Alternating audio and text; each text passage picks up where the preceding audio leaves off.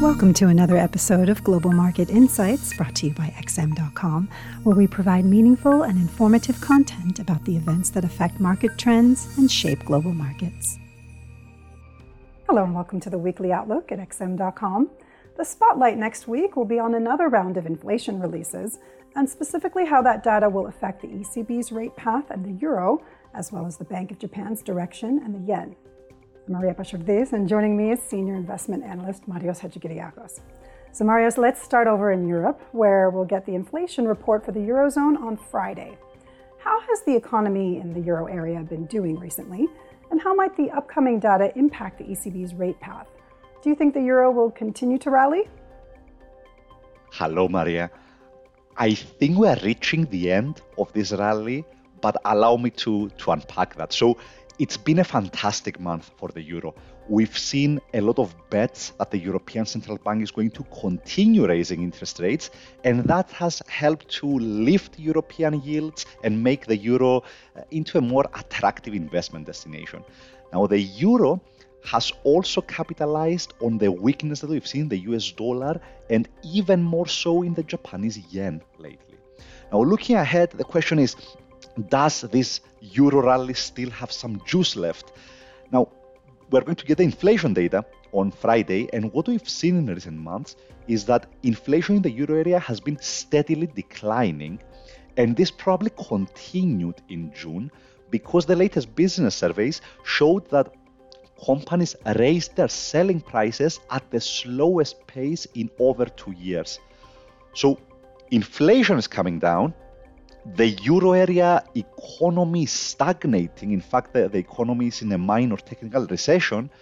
So what that suggests to me is that the European Central Bank it will be difficult for the European Central Bank to exceed what the markets have already priced in. The markets think that the ECB is going to raise interest rates another 2 times in the coming months. Now, with the economy slowing down and with inflation cooling, it will be very difficult for the European Central Bank to deliver more than that. So the euro cannot really rely on any further support from monetary policy. So the euro could still rally if other major currencies continue to depreciate, but by itself, I think that this rally is unlikely to receive any more fuel from the euro side of the equation. So we might be approaching a local top for the euro. Moving over to Japan now, the yen is sinking. Can you tell us about the current rhetoric coming from Bank of Japan officials and how the CPI inflation data for Tokyo, also due out on Friday, may affect the bank's actions going forward? Definitely. So the yen has been devastated by the Bank of Japan's refusal to tighten monetary policy. And of course, the yen's losses have been heavier against currencies that are backed up by hawkish central banks, namely the euro and the British pound. So with the yen going into free fall, we've seen Japanese authorities warning about FX intervention again, something they did twice last year. Now, the problem, or rather the issue with that, market participants don't really seem afraid of FX intervention. Implied volatility in dollar yen has been falling very steadily for months now. So it seems that bank dealers, investment managers, and other big players, they are not really hedging against any massive movements in the yen. They see the risk of intervention as being relatively low. And that, of course, coincides with the intervention rhetoric from Japanese officials. Yes, they are warning about possible FX intervention, but they haven't really dialed their warnings to peak levels yet. The finance minister has been very measured with the phrases he has chosen. So it seems that intervention is not imminent. So with the risk of intervention appearing low, the yen's best chance for a comeback, I think, would need to rely on speculation that the Bank of Japan might tighten policy at its meeting next month. Of course, we get the Tokyo CPIs on Friday, like you mentioned, and those are going to be extremely important about setting expectations.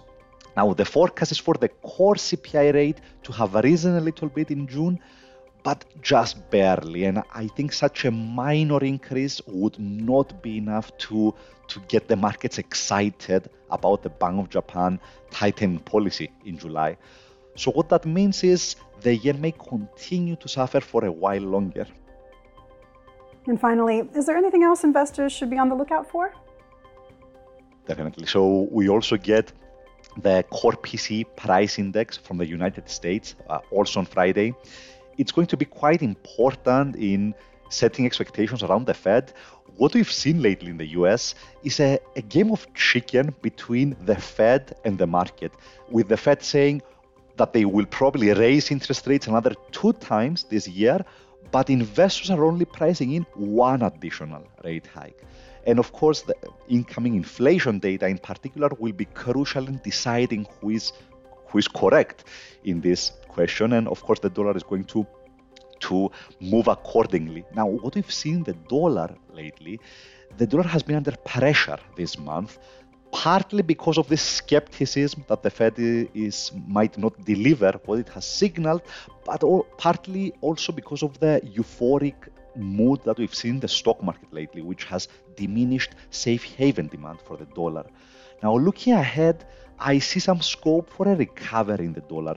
The US economy seems to be much more resilient than its competitors, and the summer months could be marked by a tighter liquidity environment because the Treasury continues to raise its cash levels. So that combination might be enough to help the dollar recover, especially if we see the euro cooling down a little bit as well. Marios, thanks so much. And thanks for joining us at XM.com for this weekly outlook. Thank you for listening to another episode of Global Market Insights brought to you by XM.com. For more in-depth technical and fundamental analysis, be sure to visit www.xm.com/research.